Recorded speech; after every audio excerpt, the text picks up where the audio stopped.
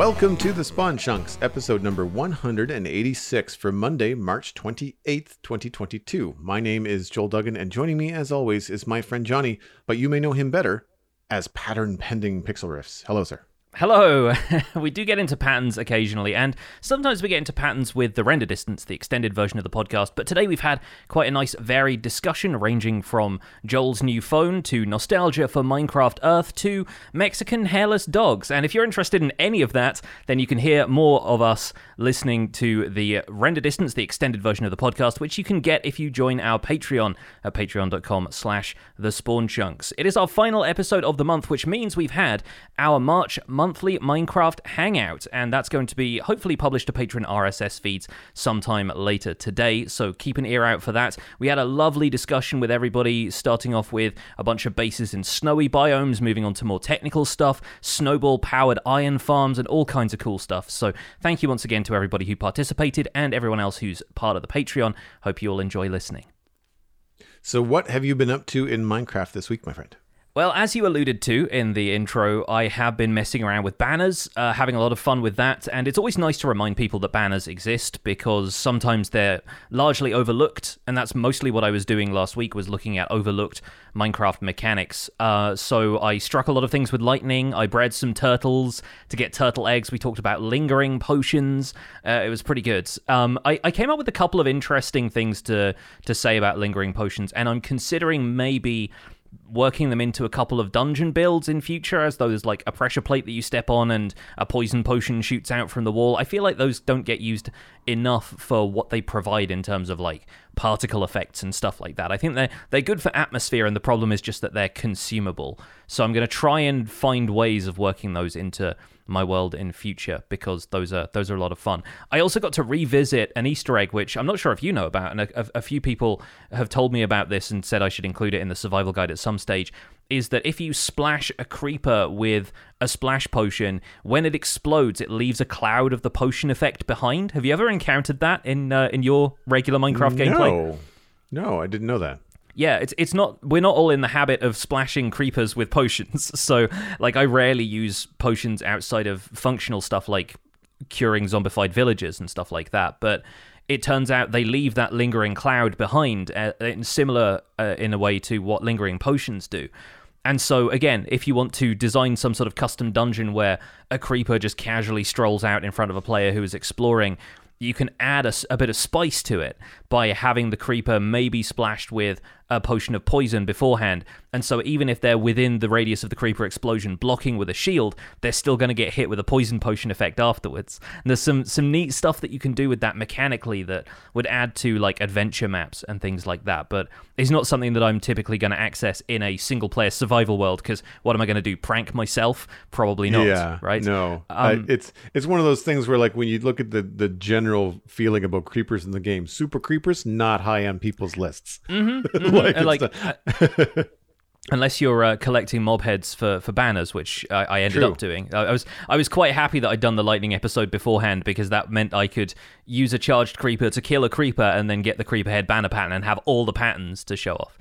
So that was super fun. I've now got a creeper head pattern on my shield, which my permanent like mending and unbreaking shield, because last season I went with a skull and crossbones from the Wither Skull, but I thought this time let's go with the creeper, and so it looks pretty good. It's one of the few patterns, because of the weird shrinking resolution thing that happens when you put a banner on a shield in Java Edition, that it actually still looks quite good, because the outline of the creeper is there. It's not distorted in any way. It's much smaller than it appears on the banner, like it's all shrunk in by a pixel, but it has the room to play with there, and it still looks like a creeper face. So I'm quite pleased with it.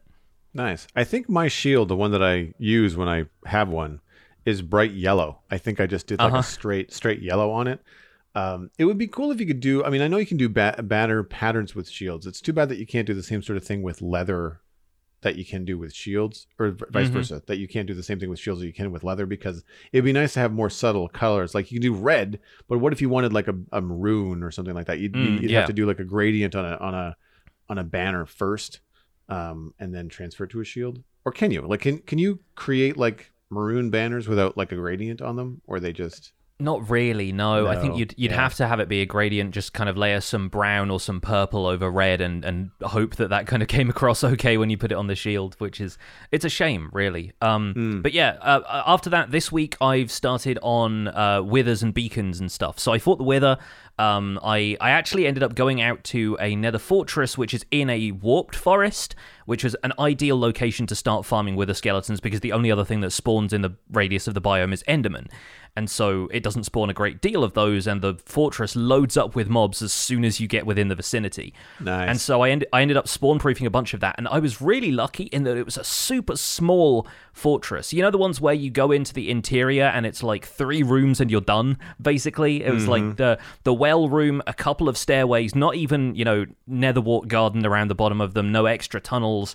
It basically goes down to 3 dead ends and 3 separate staircases. And so spawn-proofing that was just a matter of dealing with the outside walkways. And then there are 3 of those crossroads sections that have the really large spawning boxes if you're looking at the structure of a nether fortress kind of bounding box. 3 of those basically in an L shape side by side. So I have a massive wither skeleton, and every other fortress mob under the sun now spawns in there as well. So I've now got, blazes, zombie piglins, to the point where I'm killing the wither skeletons and getting wither skeleton skulls. One of the zombie piglins is close enough that it picks up the wither skeleton's head and puts it on. And then I had to kill a zombie piglin, which was a problem because then all the other ones came after me.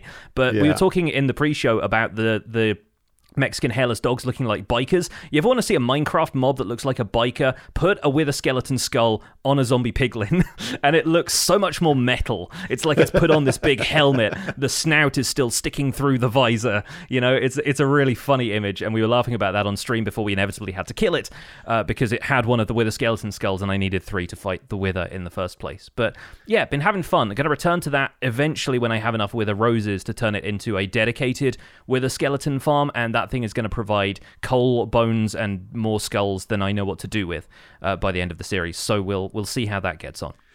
It's a little bit too bad that mob heads in the game are full squares, and you can't do something like this, like the top part of a skull with like the bottom exposed, because then it would really look like, I don't remember the name of the Pokemon, but he has like a little white skull. He's an orange like Cubone. Pokemon. Yes. Yeah, Cubone. Yes. So like it would be really cool if like another mob picked up like a wither skeleton skull or a skeleton skull, and when they put it on, you could still very clearly see like their jaw, like a green zombie jaw underneath a big skull. Yeah. I mean, I guess you could just do that with a texture pack.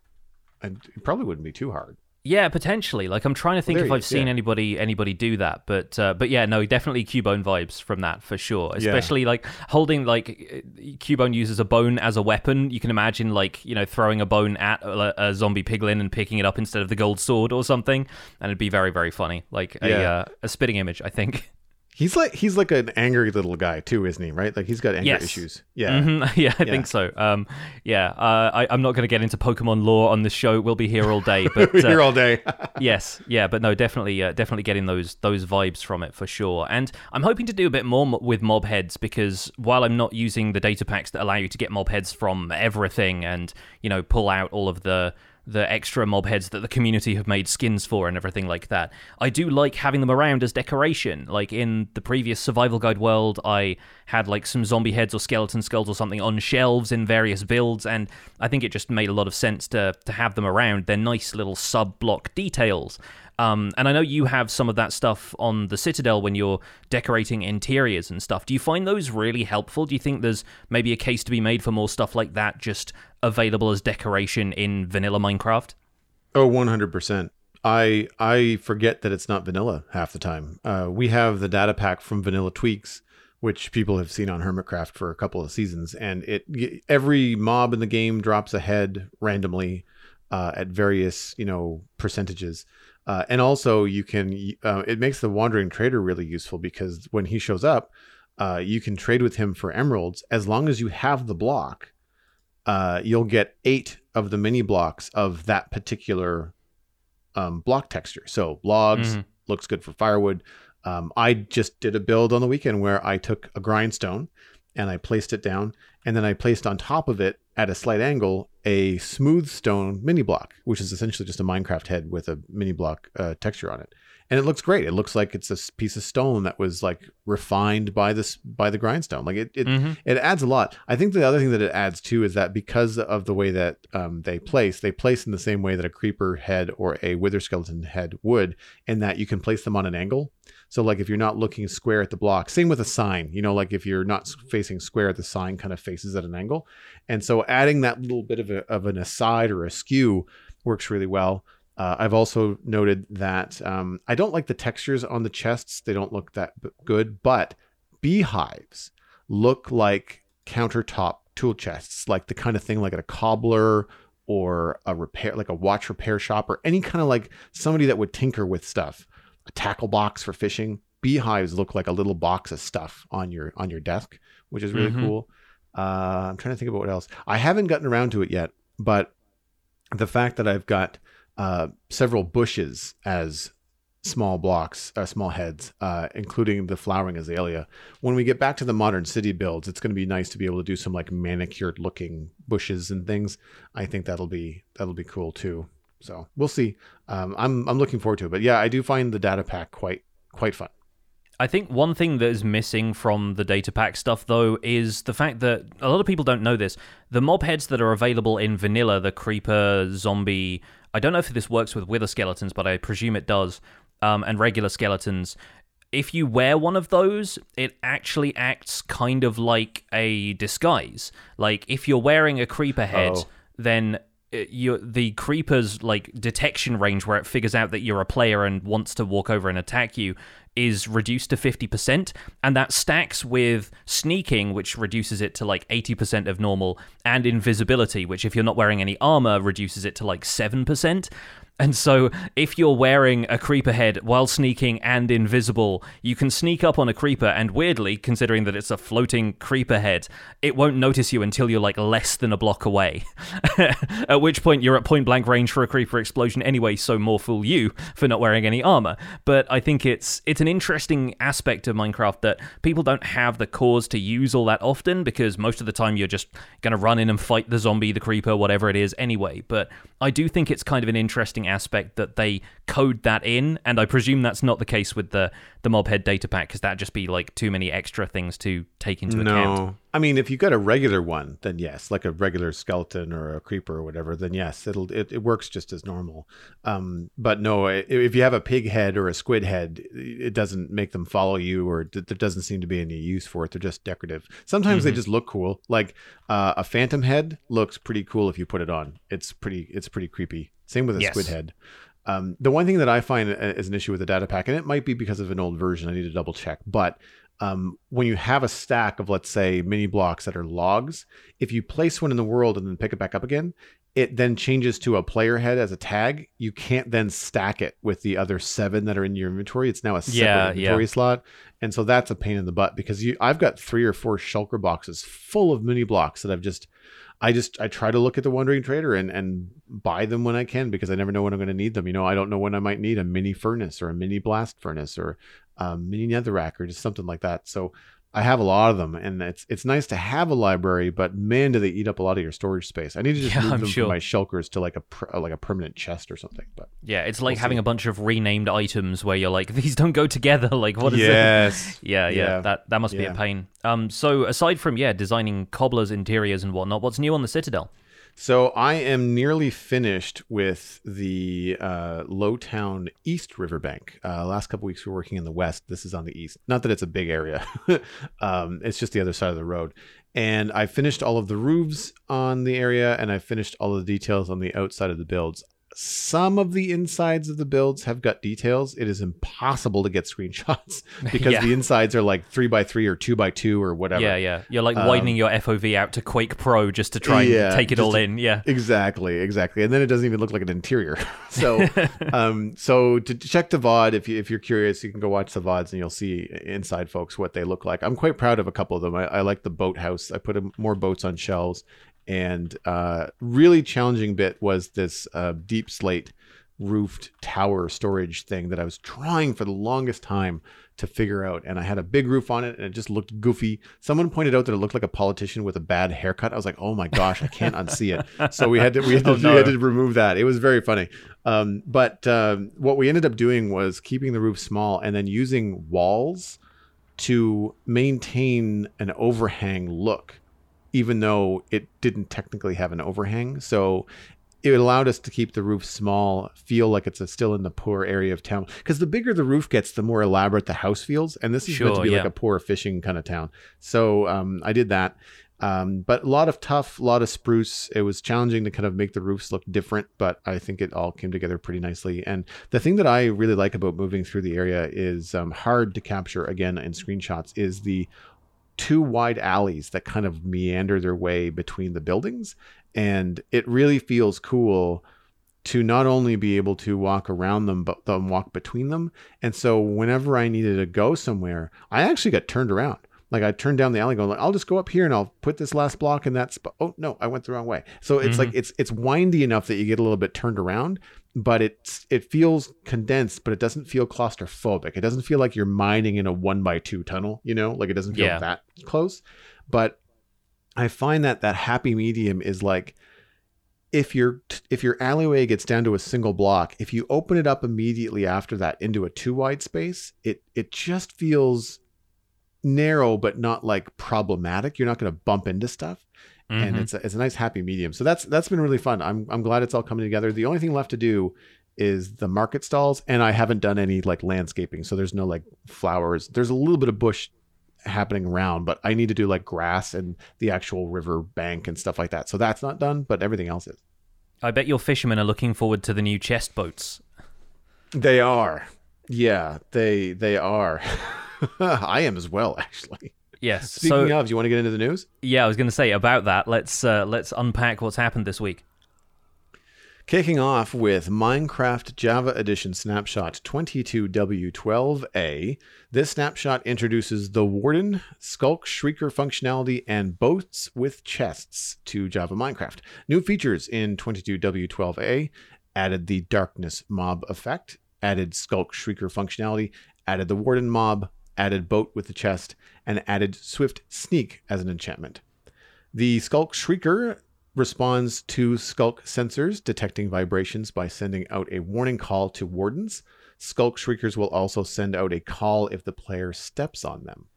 Players will hear the warden respond to the Shriekers. Once the warden is close enough, a call from the Shriekers will summon the warden nearby. Bad news for you. The warden uses vibrations as a means to navigate their environment. When vibrations aren't enough, they will also use a sense of smell to track down their prey. In the deep dark, wardens are everywhere. You just can't see them. The more vibrations the warden detects, the angrier it gets. You can see this by how fast the souls in its chest are beating. Once a mob has pushed beyond the warden's anger threshold, it will face its prey and roar before charging.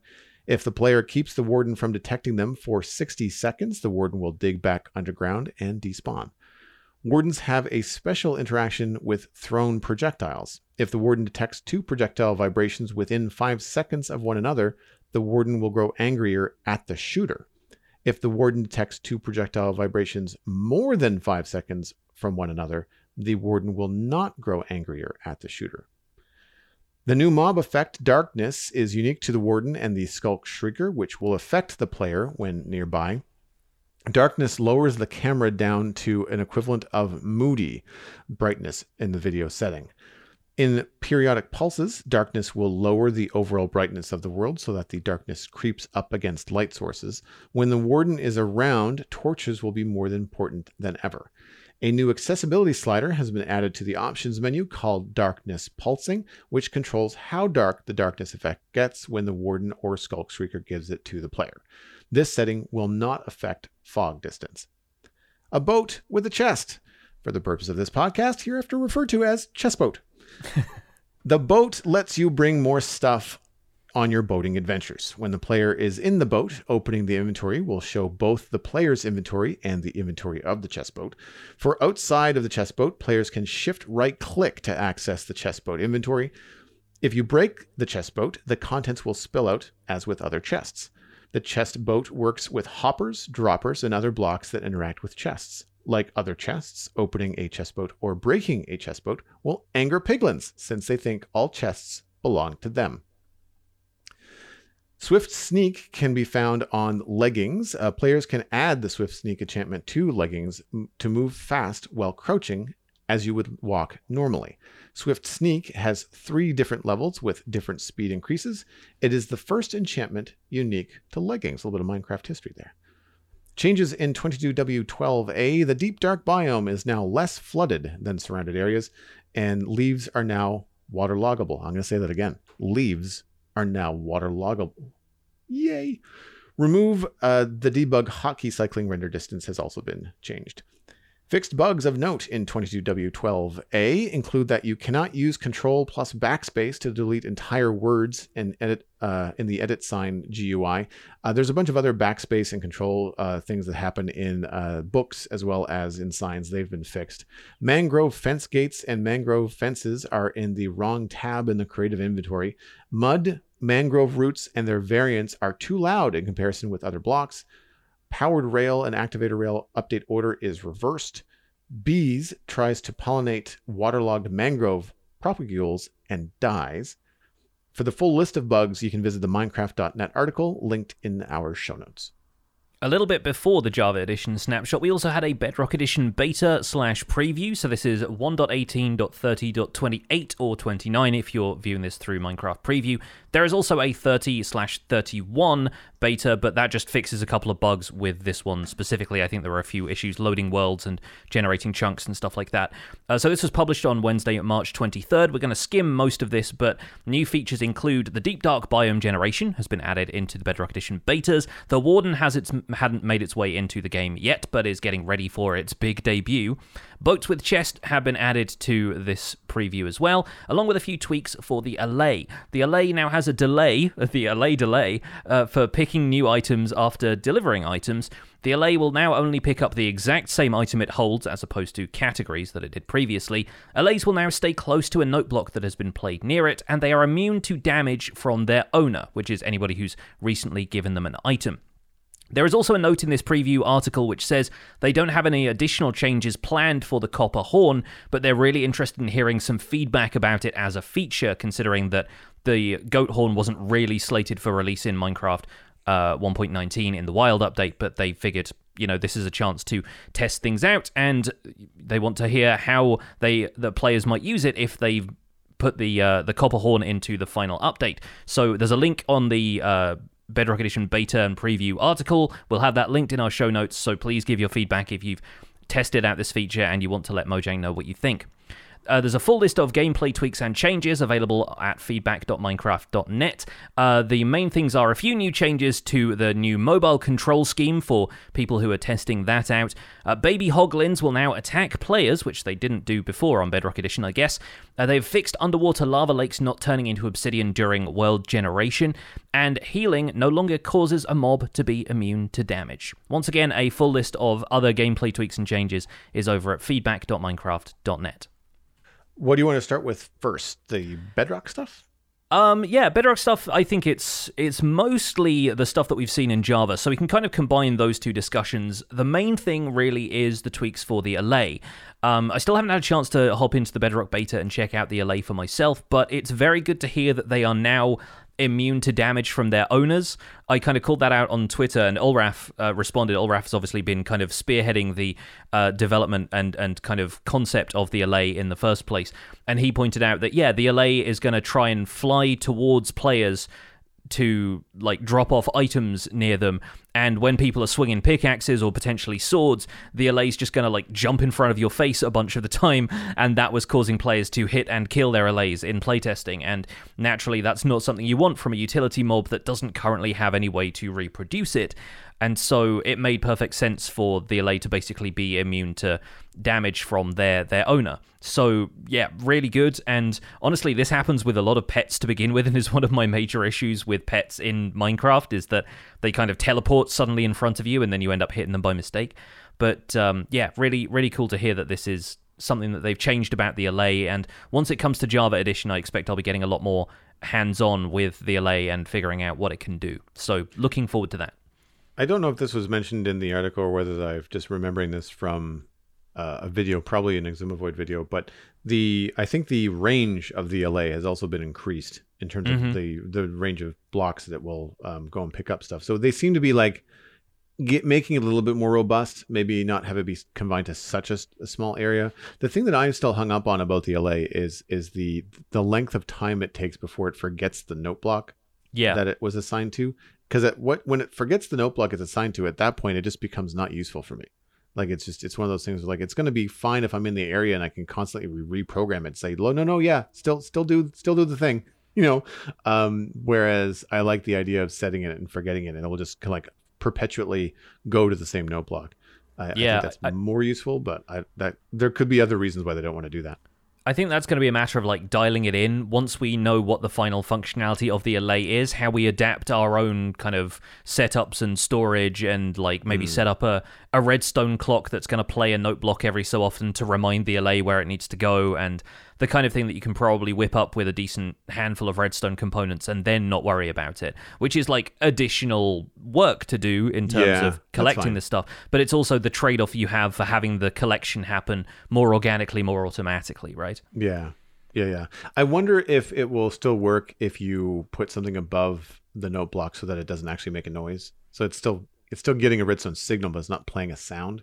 Yeah, I get the sense that wasn't the case, and I think I mentioned this before, and somebody may have told me that it only works if the sound is audible, but again, that may still change, and it remains to be seen what else they've got planned and what else they will tweak before the Allay is, you know, fine-tuned enough. Everybody's storage rooms are going to be 15 blocks away from where they hang out now. Yeah, pretty much. So, aside from that, going back to the Java snapshot, waterlogged leaves are my new favorite thing.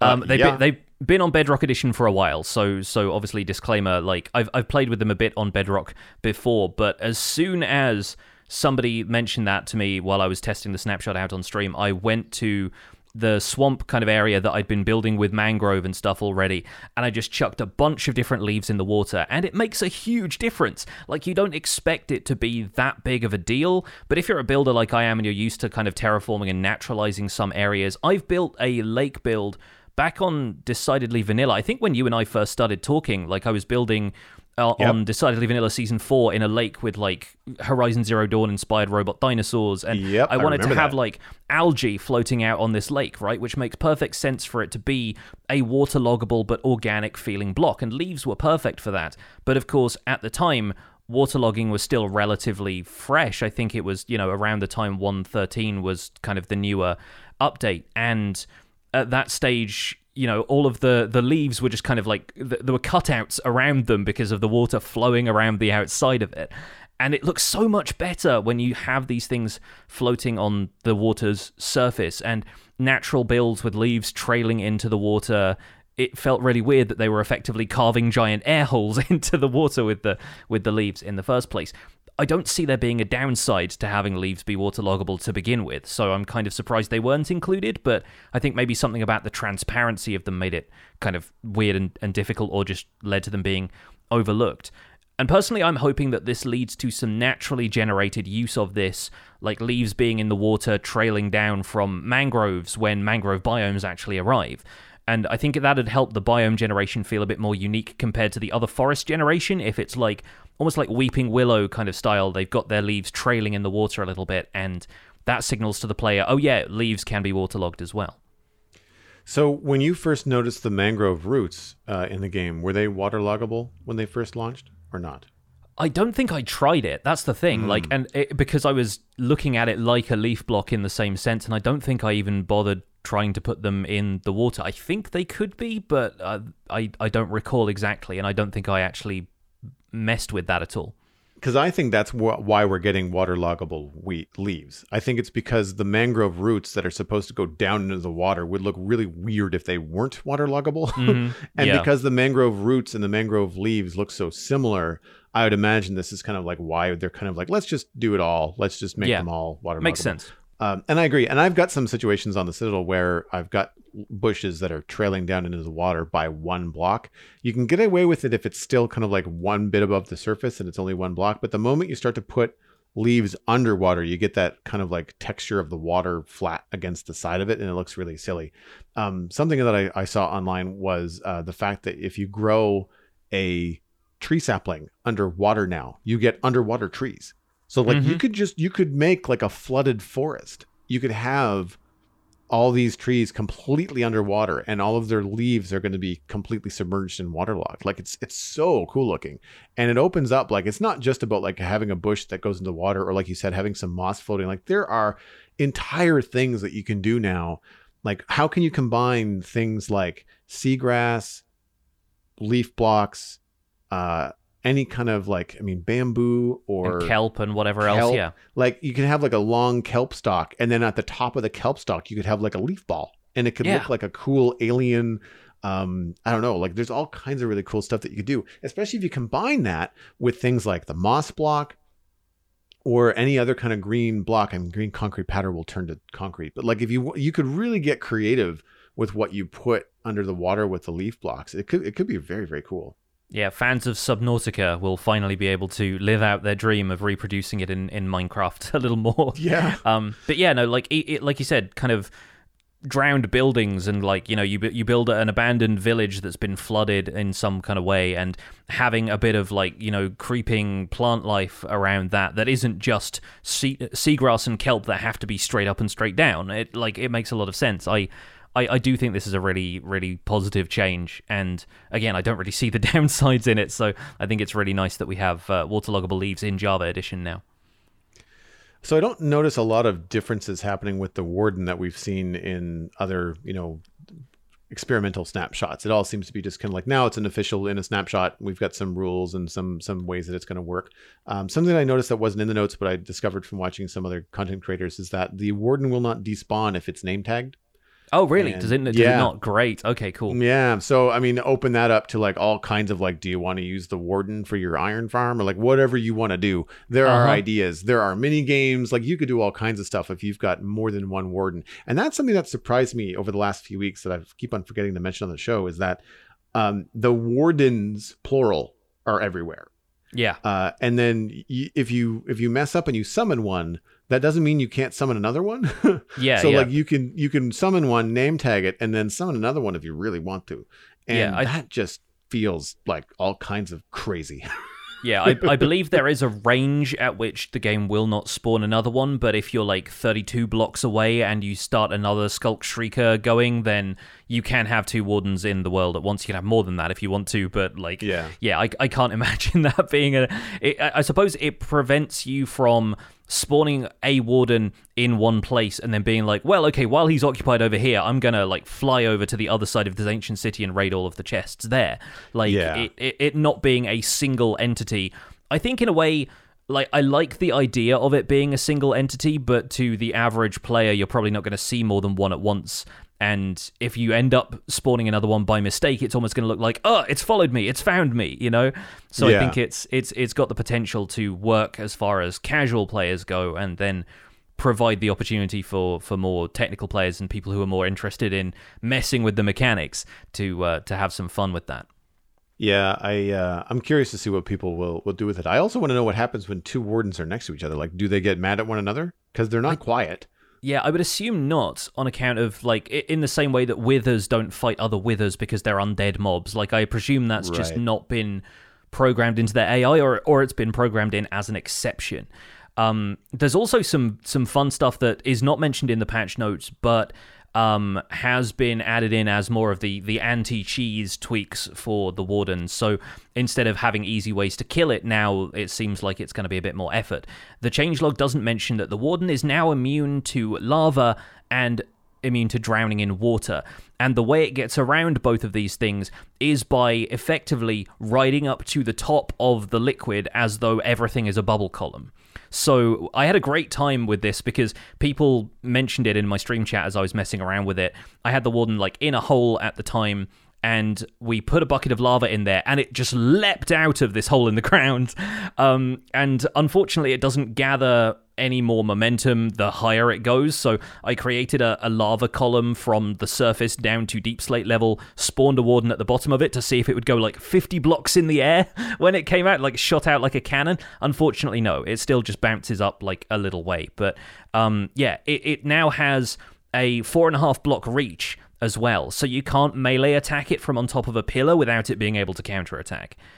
You can still shoot it with ranged weapons, but clearly they're starting to think a little more about how can we counter common player strategies for dealing with something that has a ludicrous amount of health and something that you want to keep at a distance. Yeah. And yeah, it seems like it's got a few more countermeasures for that now. If nothing else, just not immediately being set on fire and its AI completely going to pot when it's standing in a foot deep thing of lava or water. I think you can still hit it if you're on 3.5 blocks and you squat to smack it. That's the thing. Yeah, I tried that. It doesn't work. Like the thing really? hits you back. Yeah, that's what I mean by it having a 4.5 block reach. It will get you at the top of one of those, and yeah, crouching like doesn't matter. It will hit you once it knows you're there. And so yeah, right now the meta, I guess, for fighting the Warden is going to be pillar up 5 blocks and shoot it with a bow. But you know, you've got to make sure you have enough arrows if you're not an infinity bow user. You've got to make sure your bow is well repaired enough if you are.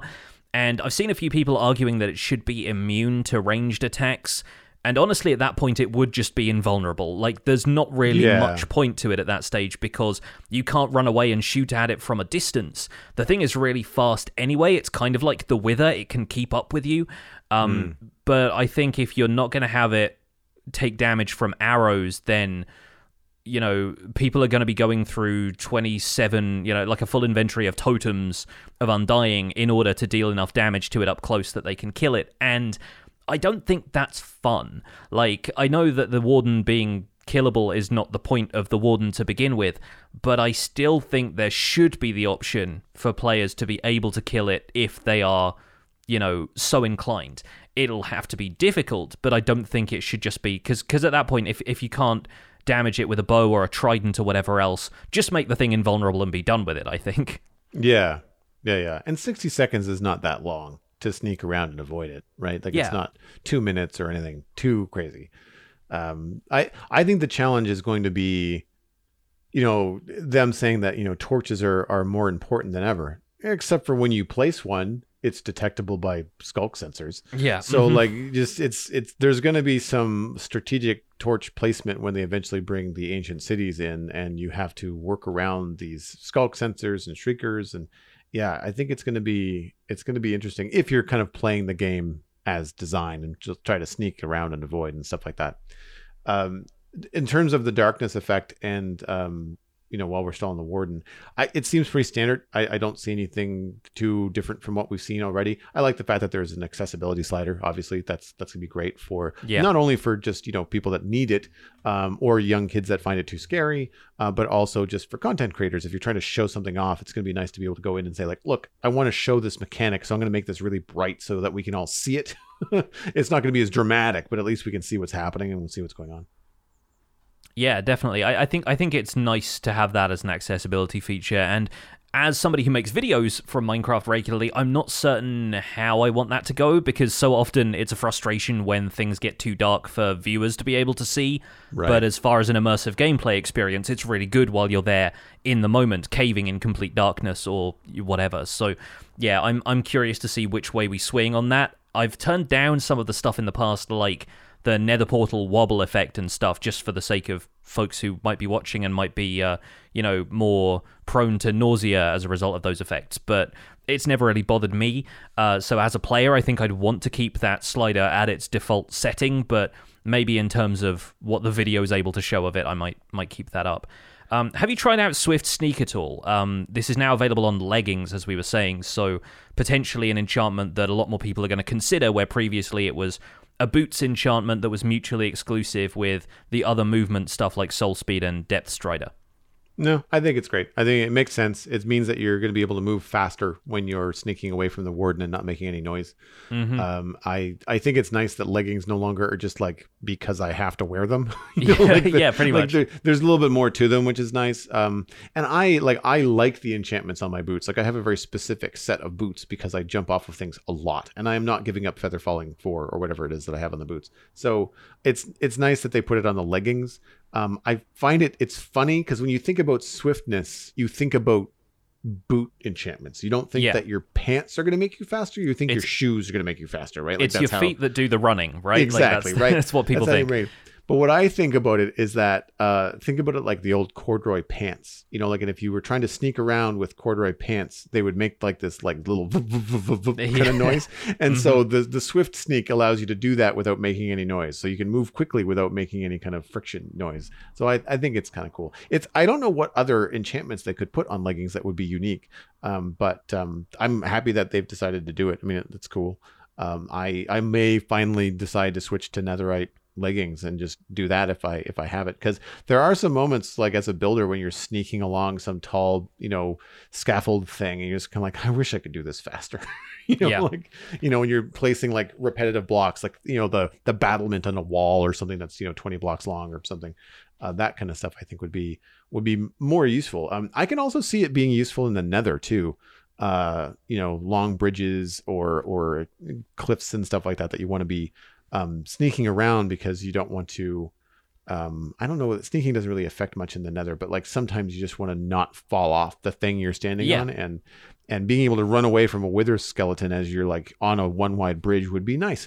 Yeah, I've seen a lot of people joking that Minecraft now has a power walk setting, and I think it's very true. But the thing is with Swift Sneak, I think switching armor all the time is one of those things that still feels cumbersome to me about inventory management. It's why half the time I wear a gold helmet instead of a diamond one, because I don't really want to go digging through my stuff to find the diamond helmet again to put that on when I'm not going to the nether. And I think with leggings, it's nice to have the option to put Swift Sneak on leggings to begin with. And having played around with it, it's a really fun way of getting around. Like, it makes, like you said, bridging over the void, over the nether, lava lakes, potentially a lot faster. And I don't know if, like, it's just sort of an illusion of sorts by the direction that you're traveling, but I sometimes find that if you're walking diagonally, it feels like you're traveling a little bit faster because you're adding sideways momentum to your forward momentum. And so I kind of wonder if there are going to be some new travel metas where you point yourself in one direction and then walk diagonally and you get to a location 45 degrees away from where you're actually looking. There's some curiosities to be figured out there, but I do think Swift Sneak is good to have on the leggings in general. And like, as somebody who habitually crouches a lot of the time anyway, it's something I've noticed that's different from walking around regularly is view bobbing goes away when you're just walking regularly. So it's more or less like, if you've got full Swift Sneak and you're traveling as fast as you do when you're running, it's more or less a view bobbing toggle, effectively. Like, it moves the camera down a little bit and you lose the side-to-side walking momentum kind of thing. And so if you want to give yourself like a little bit of a smoother look around and you don't have the distraction of view bobbing at that point, then potentially that's an aspect of it as well. That's like a fun side effect of having this as an enchantment. I'm glad you mentioned that, because I actually have decided to add a mod to my list on the Citadel, just client side, and it removes the camera bob but leaves the tool bob from your video. I find it very helpful. I was finding two things: the zoom in effect when you run, the camera shift to a different thing, and the bobbing, I think, was also tied to the frame stutter that I was having with my PC. So I decided to remove all of the visual effects. So I don't have any wobble, I don't have any nausea, and I don't have any of the speed effects. That includes flying with Elytra as well. Yeah. And then I removed the bobbing of the crosshair. I don't mind the bobbing of the thing in my hand because I find that makes me feel like I'm moving. I do find it very strange when I'm watching a content creator and they're just kind of like gliding around like they're on ice. I find it feels very weird. It's like creative mode, but you're stuck to the ground. You're floating around like a ghost. Yeah. And what's nice about it is that whatever you're holding, carrot or rocket or whatever, bobs faster when you run. So you still have an indication that you're running or walking, which is nice. I'm just going to be very amused by the first time we see multiplayer servers where everybody has Swift Sneak and everybody is walking around in Minecraft with their butt out.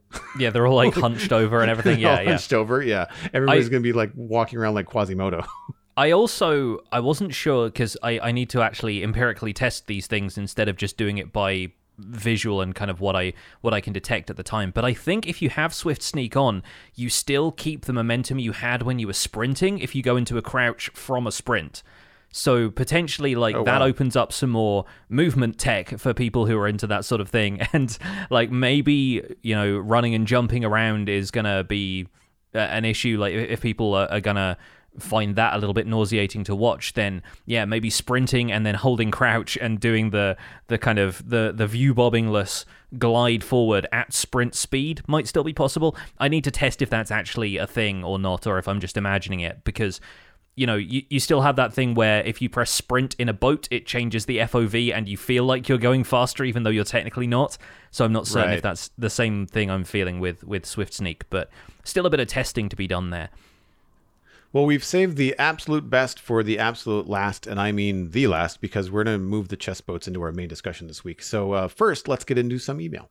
Yeah, if you'd like to email the show and keep it short and sweet if you could, the email address is spawnchunkmail@gmail.com. This first one comes in from Silas Brammer with the subject, A Peaceful Mode Data Pack. Hi, Johnny and Joel. I was listening recently to episode 184 and your discussion about peaceful mode, and I wanted to tell you about a data pack from CodeMouse92 called No Monster Minecraft that makes it possible to play easy, normal, and hard survival difficulty without mobs. I used to play exclusively in peaceful mode, but now I rarely ever play without the data pack. CodeMouse92 also has another data pack that adds mob drop recipes for peaceful mode players. Silas Brammer was killed by a wolf named boredom. There you go. Well, Minecraft is always a good antidote to that particular wolf. And thank you for bringing this up, because these will be very useful to folks who have emailed us in the past. I know that's what kind of kicked off that discussion about the lack of certain mob drops being available in peaceful, or the desire to remove some of the hostile mob aspects, but not all. And you did a bit of research into this, Joel, and you found out that it was actually quite configurable, right? Yeah, so they didn't include a link in their email, but I'm pretty sure this is the one. It's certainly the same code author, CodeMouse92. No Monster Minecraft on GitHub. We'll have a link in the show notes this week on our website. That's thespawnchunks.com. And you can control all kinds of stuff. So it's not just no mobs, but there's also recipes in there to make the things that you would normally get from mobs, like making slime with like eggs and kelp or something like that. Or you can also dive into the commands and turn off some hostile mobs. So maybe you don't mind mobs, but maybe you really don't like creepers. Maybe you don't want spiders in the game. So you can just kind of like turn them off by group and say like, okay, I don't want any spiders. No cave spiders, no spider jockeys, and no regular spiders. Done. And then you're just left with your skeletons, your zombies, and your creepers. Vice versa, if you didn't like zombies, you could remove them. And I think that's really cool. I like that there's a lot of options. I don't know if you can control like whether or not the recipes show up, but like if you don't like them, you could just not use them. But if it's a matter of a server situation where you don't want anybody to use them, you might have to find a way to lock those down. I didn't install it or anything like that because I don't need to. But I like the idea of like you can play peaceful and just have recipes added that are either challenging or, require you to farm different things to get the mob drops that you would get from hostile mobs. Or you can play survival and turn off all or some or only a fraction of the hostile mobs in the game. Like you might be able to turn off everything but the boss mobs, like still have the dragon, still have the wither, so you can still get beacons, that kind of stuff. And then just, go without having to worry about most things. And those are mobs like the Wither and the Ender Dragon. Those are things you have to like pursue to activate, right? Like they're not going to surprise you. Yeah. Yeah. It makes a lot of sense. I also like the idea of disabling creeper spawning, but keeping ghast spawning, right? So, like, if you don't want builds in your overworld blown up, but you don't really care what happens to the nether, then you can disable creepers entirely. You still have ghasts as a source of gunpowder. And if anyone's seen Nembon's Ghast Farm, where you build like a giant array of portals on the nether roof, that actually, I think, gives more gunpowder if you build a decent-sized farm than a standard kind of darkroom creeper spawner will. So, yeah, you've got the potential for that stuff. You also got Ghast fireballs being weaker than creeper explosions, so ghasts won't blow up stone. If you're building stuff made of stone in the nether, then you can kind of get around that. And I like the idea of having that level of flexibility in a data pack, because you don't typically see that kind of stuff added to the vanilla game. We have the option to disable, I think, pillager patrols, phantoms, and like a couple of other hostile mobs. I think even stuff like that isn't hostile, like the Wandering Trader, for example. Right. But those are the only mobs that we really get to toggle individually without disabling a whole raft of features like mob griefing, which, as we've discussed in the past, includes things like sheep being able to eat grass, villagers being able to farm crops, some of the more peaceful mechanics that you'd want to have in the first place. So I do like the idea of just being able to erase creepers or spiders or whatever from the game and still have access to some of the other stuff. So thanks again, Silas Brammer. Really appreciate the info. Yeah, definitely. If anyone's interested, and we have Yitz in the chat asking if we have anything for Enderman griefing. I think the Enderman griefing issue can actually be solved in a very specific way, and VanillaTweaks.net has a really good data pack for that, which basically gives the Enderman an invisible block, I think, or it used to, back when this was like a command version of it. I think now it has something slightly different, or it just removes the tags from certain items that Endermen are, inclined to pick up. So yeah, VanillaTweaks.net is usually a really great way of tracking that down. We have that on the Citadel, and I've never even noticed the Enderman doing like the pickup animation. Like they do everything but grief. That's it. I don't know how it's implemented, but it works very well. Next email is from AdHoc1 Horns and Skulk Sensors. Dear Pix and Joel, with the addition of Skulk Sensors, wireless redstone signal transmission has been made possible. With the even more recent addition of goat horns and the copper horns, I couldn't help but wonder if the horns could be used somehow as a passcode for a hidden entrance. I know that they are intended primarily as a social feature in the game, but why not add more fun things that you can do with them? My suggestion is simple and twofold. Goat horns should trigger Skulk Sensors, if they don't already, and Skulk Sensors should output different redstone signal strengths when exposed to different goat horn sounds. Okay, maybe it's not all that simple. Obviously, there are many goat and copper horn noises and only 15 redstone signal strengths, but how cool would it be if you and a friend set up a system where to access your shared secret base, you needed to play multiple sounds from specific horns or two in the right order? Maybe I watch too much mumbo jumbo. I'm no redstone genius, and I don't know how much it would personally use this feature. I just can't help wanting to see someone smarter than me and more Minecraft savvy make a cool looking secret base that requires trumpet playing to get in. It would make an amazing YouTube content video, if nothing else. Love the show. Thank you guys for recording every week. AdHoc1 was slain by an Enderman outside his front door because he was busy looking up Skulk Sensor mechanics on the Minecraft wiki. Your sign off sounds like something that has never ever happened to me. Nope. Happens to the best of us. I immediately, when you said like trumpet playing, I imagined, I think it's a story in the Bible somewhere where somebody blows a trumpet and the walls of a city fall down. It's like the walls of Jericho or whatever. I'm imagining that, where you play a copper horn and some carefully concealed TNT destroys a perimeter wall of some kind.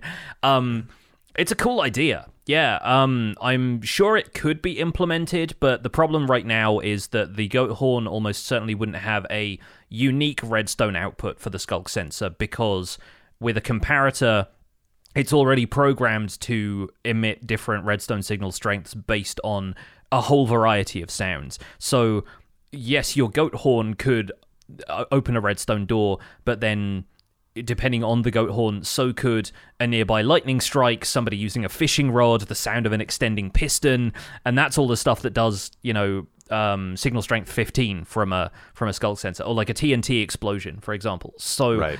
like you're gonna share that pool of redstone signal with a bunch of other sounds which people wouldn't have to have the copper horns to make. Like from a role play element, absolutely, because then you can stand on a certain spot maybe, and you don't let on to the player that the skulk sensor is occluded from all other angles. So you put like a diamond block or a lodestone or something really obvious there, and you go, okay, stand on this and loudly sound your horn, and the door will open to you, traveler. And then, if they do that, then yes, if you signpost the fact that you need to do that, then that's a way players can do it. But it becomes a bit of an anticlimactic event when they realize, oh yeah, I can stand on this block and like cast my fishing rod and it opens the door as well. You've really got to dress it up a little bit to sell it to the player and imagine that they can't open it any other way.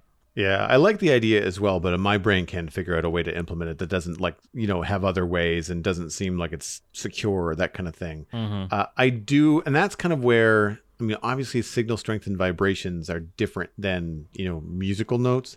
Yeah. And that's where I really feel like it would be cool if there was something in the game, like the note block was more than just a speaker, like if it detected noise as well, and you could have it say, okay, I'm going to program this note block, as you can, to play a certain note. And then you'd have to receive a certain note to then have it output a redstone signal from something else, like a goat horn. The other thing that I thought of would be increasing the range. So like if your skulk sensor is picking you up or picking your max TNT blast up at 15 blocks, I'm just using that as an example, then maybe have the goat horns have like a 20 or a 25 block or 24 block radius or something like that, so that you could use it, but you could use it from farther away than your typical vibrations. However, that then gets into the problem of like you're standing next to your neighbor and you blow your goat horn and both of your doors open because of the range is so long, or you set off their skulk sensor that is meant to be like, it's part of their redstone farm for, I don't know, their fancy sugarcane, and you're setting it off by accident because the range on your goat horn is too big. So like I can understand why it's not implemented that way, but it does get into some real inconsistency in gameplay when you have these skulk sensors that react to vibrations in the game, but then you introduce a whole bunch of other things that are making sound, which are technically vibrations, but the game is separating those. Yeah. And you're just like, okay, well, I can jump up and down, or I can make a footstep, and the skulk sensor goes bananas. But if I sit here with a goat horn, like a foghorn, it hears nothing. It's strange. Yeah.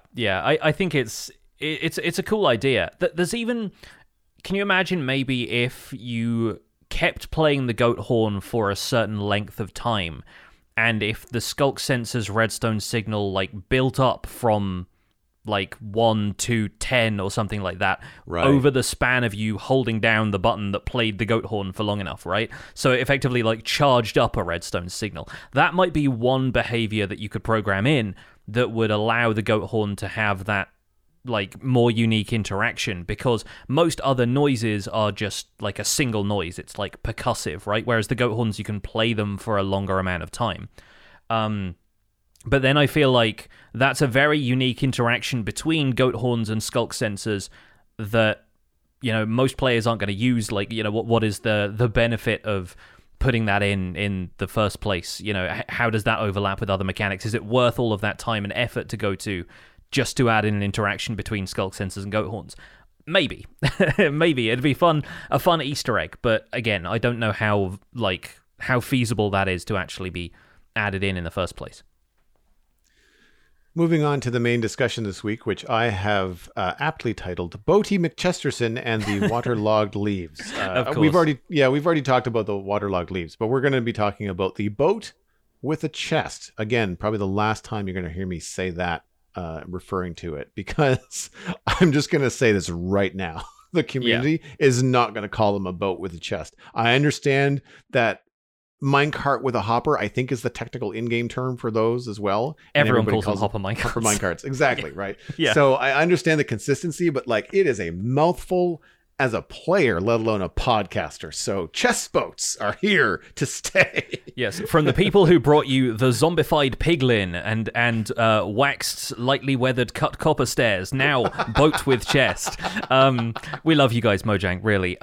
So yeah, no, I'm definitely calling it a chest boat. I'm sorry, but it will happen. We've also got so many different wood types to add in there as well. So mangrove boat with chest is a lot to say. But yeah, as far as the implementation of them, we'll get past the name and talk about the actual entity itself. I was initially kind of thrown by it because it felt really unusual, although in retrospect it makes perfect sense, to be riding in a boat, open my inventory, and see another 27 slots of inventory there instead of crafting armor and so forth, right? Like, even, I think the other thing we can ride that has inventory space is a horse or a donkey, you know, with the chests attached to it. Right. But even that has a picture of the donkey in the same way that like the player portrait is there when you open your inventory, and you know the armor slots for the horse armor and the saddle and stuff can be there. But then it's really weird to be riding around in something that you open and then it looks like you've just opened a chest. Like it's a really strange like disconnect, like for me. Like it took me a second to realize, oh yeah, no, that's of course that's how that would work. But I wonder if maybe that's the kind of thing that it might need like a sound effect to sell it better, or even an animation. You know, if you open up the inventory of a chest boat and you hear the chest opening sound effect, even if it doesn't actually physically open, because that might be more complicated with it being an entity and all, I do kind of think that would eliminate that weird disconnect for me where I thought, oh, this is weird. Suddenly I'm like, where's my normal inventory screen?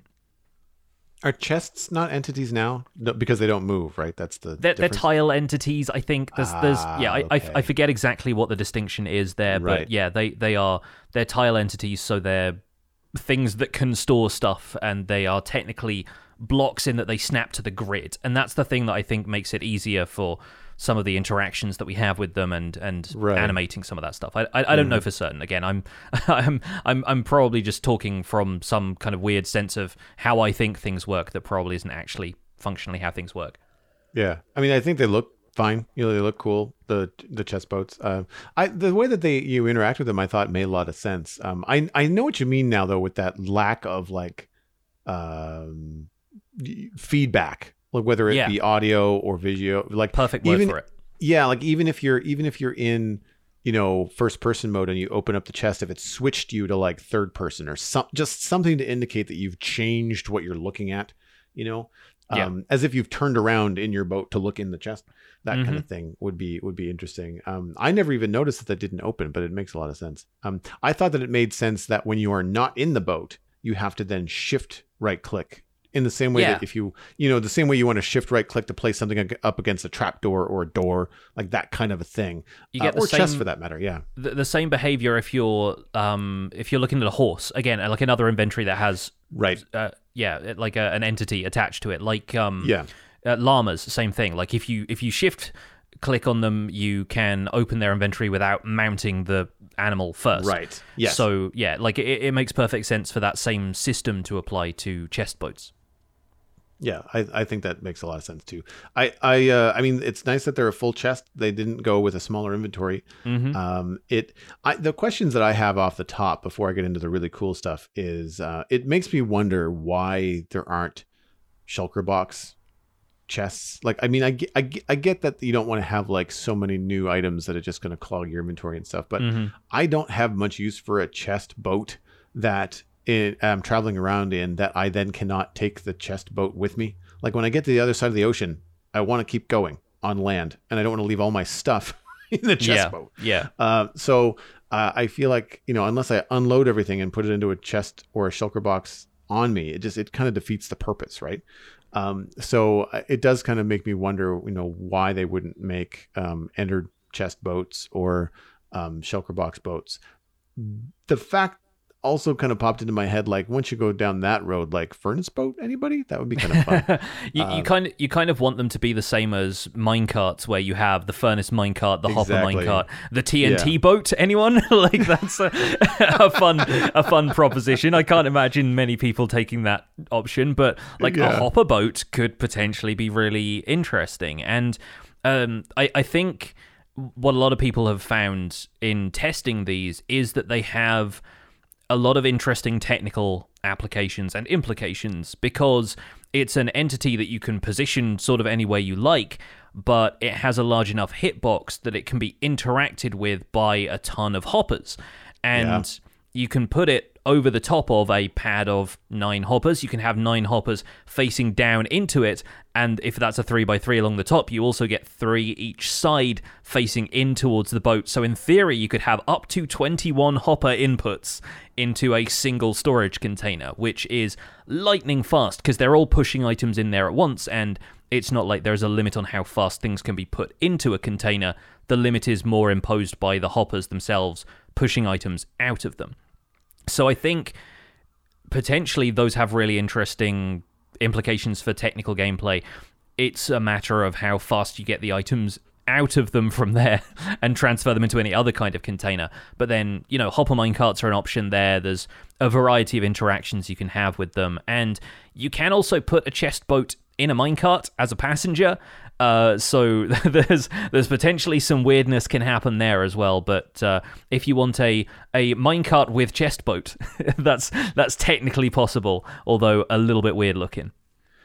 You can use furnace minecarts to push them around as well. So because boats slide around on ground just slowly, you can use furnace minecarts, or I think even regular minecarts, to move them around. So if you wanted to, because like a hopper minecart only has 5 inventory slots, but a chest boat has got a full chest. And if you wanted to move that up and down a track, you could use furnace minecarts to move it back and forth. And I want to give Ilmango a shout out, because their video was really cool. They also pointed out that there's an inconsistency with how hopper minecarts break and how chest boats break. When you break a chest boat, you get the full thing. The boat and the chest, it's a single item in your inventory. When you break a hopper minecart, you get the hopper and the minecart separate. And that becomes frustrating if you are someone that wants to like send a lot of hopper minecarts through a redstone system, break them or move them and send them back to the start empty again. You can't do that, because then you can't recraft automatically the hopper minecart. But the chest boat, once it's empty, you could break it by like sending it into a cactus or whatever, have it be picked up by a hopper, sent back via water stream. I don't remember in the video whether you could deposit a chest boat in the same way that if you put a boat in a dispenser, it'll just dispense the boat. Currently, you cannot. I tried this out, and incidentally, before we get away from it, chest boats do break down into a chest and a boat in the Bedrock Edition beta. Right. So I think at this point, it's probably up to the community to decide which one they like more. I personally really think that keeping the two together makes sense, because they're both made out of wood, right? Like, I can sort of understand it with a hopper minecart or a TNT minecart, where if you want to separate those things out again, they're both, relatively speaking, expensive. They use precious materials like iron. Obviously, if you're, iron farming or whatever, it's as cheap as wood, if not cheaper. But I do think with the chest boat, it makes more sense for it to stay together, especially since when you destroy it, it can dump as many as 27 stacks of items out into the world, because the contents of the chest will just spill out as though you'd just broken a chest. So yeah, I think that's potentially something that could stay in the game and be an advantage, and might even open up a discussion about how they want to treat the minecart variants in future. But going back to the dispenser thing, you can't dispense them yet, but you can't dispense mangrove boats yet either. So this seems like it just hasn't been programmed in yet. Right. I get the sense that that's just something that they've overlooked or not bothered with right now, or they're maybe waiting to get some feedback from the community on.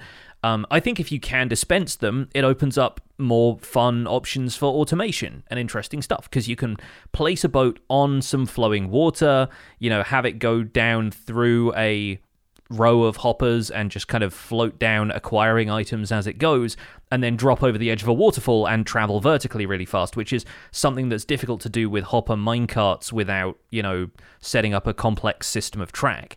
So I think, maybe there's a chance for more organic and fun automation using chest boats in that way. And even having them I think in Bedrock Edition, boats can travel vertically in water a lot easier than they can in Java. In Java, that's virtually impossible right now, unless you're using bubble columns. So I'm kind of curious to see where the community would take that and what other ideas could arise from having, a bit more automation added to chest boats beyond just hopper interactions.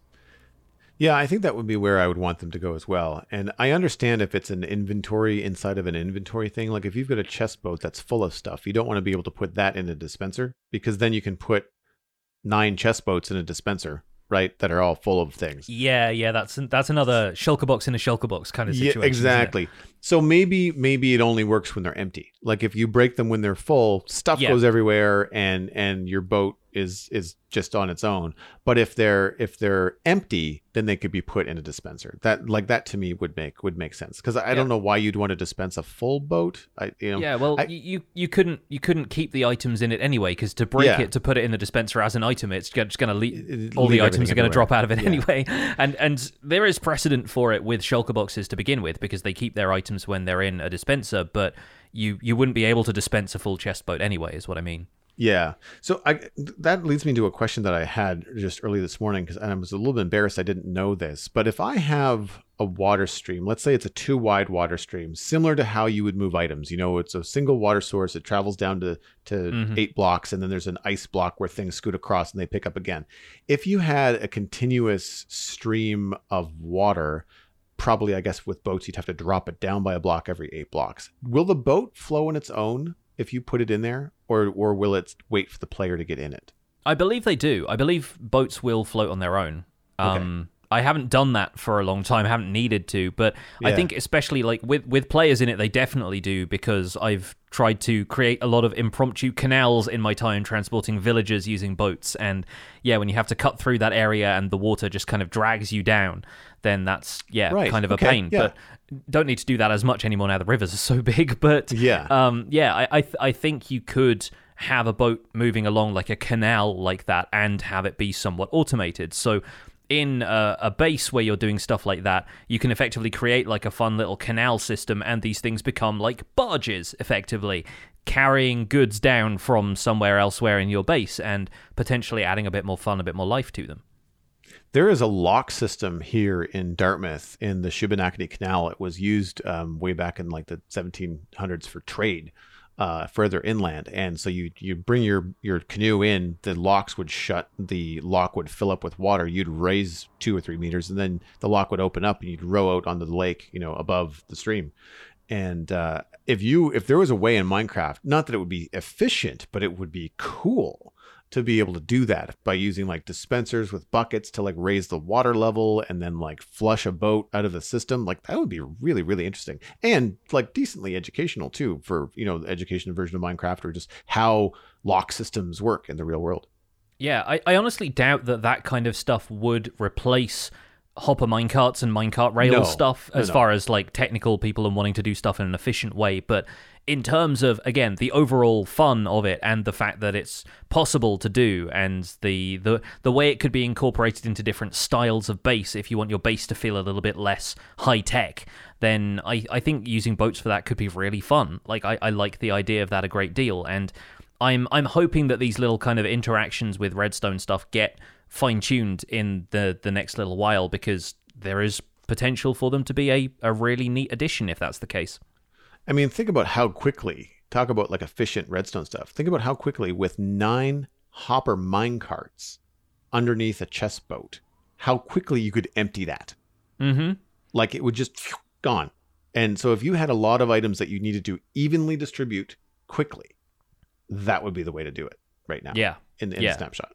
Yeah, I do wonder if there's going to be uses for them in terms of sorting multiple types of item into different chests and having that be like, because you can do this with other entities where you can sort of they have an overlap. The collision isn't as exact as, you can have like sections of them that overlap a little bit. And so I wonder how easy it is to tile boats side by side where they don't have to occupy like a space on the block grid, and that can potentially either be used to compact storage systems or used for multi-item sorters or things like that. Like there's some stuff, again, people who are smarter than me are going to come up with some fun ways of using them, and I'm looking forward to seeing what those are. For now, though, I think that's probably where we're going to leave this episode of The Spawn Chunks. Going to keep it short and sweet today. You can find more information about the show and links to some of the stuff we talked about, including all of the snapshot changelogs and the data packs and whatnot, at thespawnchunks.com, where we keep our show notes. The music for the show is composed by me, and The Spawn Chunks is proud to be a listener-supported podcast. If you're getting some value out of the show, why not consider putting some value back in? You can do that at patreon.com/thespawnchunks. Joining our community gets you an invite to our patrons-only Discord chat, and you can participate in things like the monthly Minecraft audio hangout that we had this weekend, and the live show recording that's going on right now in Discord. We're currently at 337 patrons, which is up 3 from last week, so thank you to everybody who has just jumped on board. And special thanks go out to our content engineers, Hunter555, Jumbo Sale, and Yitz, for your support on this episode. Sharing the podcast with your friends is the easiest way to support the show. You can find us at The Spawn Chunks on Twitter and Instagram. Personal recommendations are by far the best way to share the podcast. Just poke a friend in the arm from a safe distance and say, hey, you should listen to The Spawn Chunks. And you can find it on iTunes, Spotify, Google Podcasts, even YouTube. Be sure to leave a rating or a review on your favorite platform. That helps us reach new earholes. You can email the show at spawnchunkmail@gmail.com. Find the RSS feed on the spawnchunks.com, and the patron-only RSS feed is on the Patreon page. That's where you can listen to the Render Distance, the extended version of the podcast. My name is Johnny, but online I go by Pixel Riffs. You can find most of what I do at youtube.com/pixelriffs, where I try to make sense of this bizarre and wonderful game in Season 2 of the Minecraft Survival Guide. I also stream 3 days a week on Twitch, where I do behind-the-scenes work for the aforementioned YouTube series, and I'm the voice of the unofficial Hermitcraft recap, which you can find through a quick YouTube search. Aside from that, I'm at Pixel Riffs on both Twitter and Instagram. Joel, where can people find you online? Everything that I'm doing online, including my illustration and design portfolio, is at joelduggan.com. You can listen to The Citadel Cafe, my other podcast about sci-fi and fantasy entertainment, at thecitadelcafe.com. And you can follow me at Joel Duggan on social media and Joel Duggan on Twitch, where I stream Friday, Saturday, and Sunday.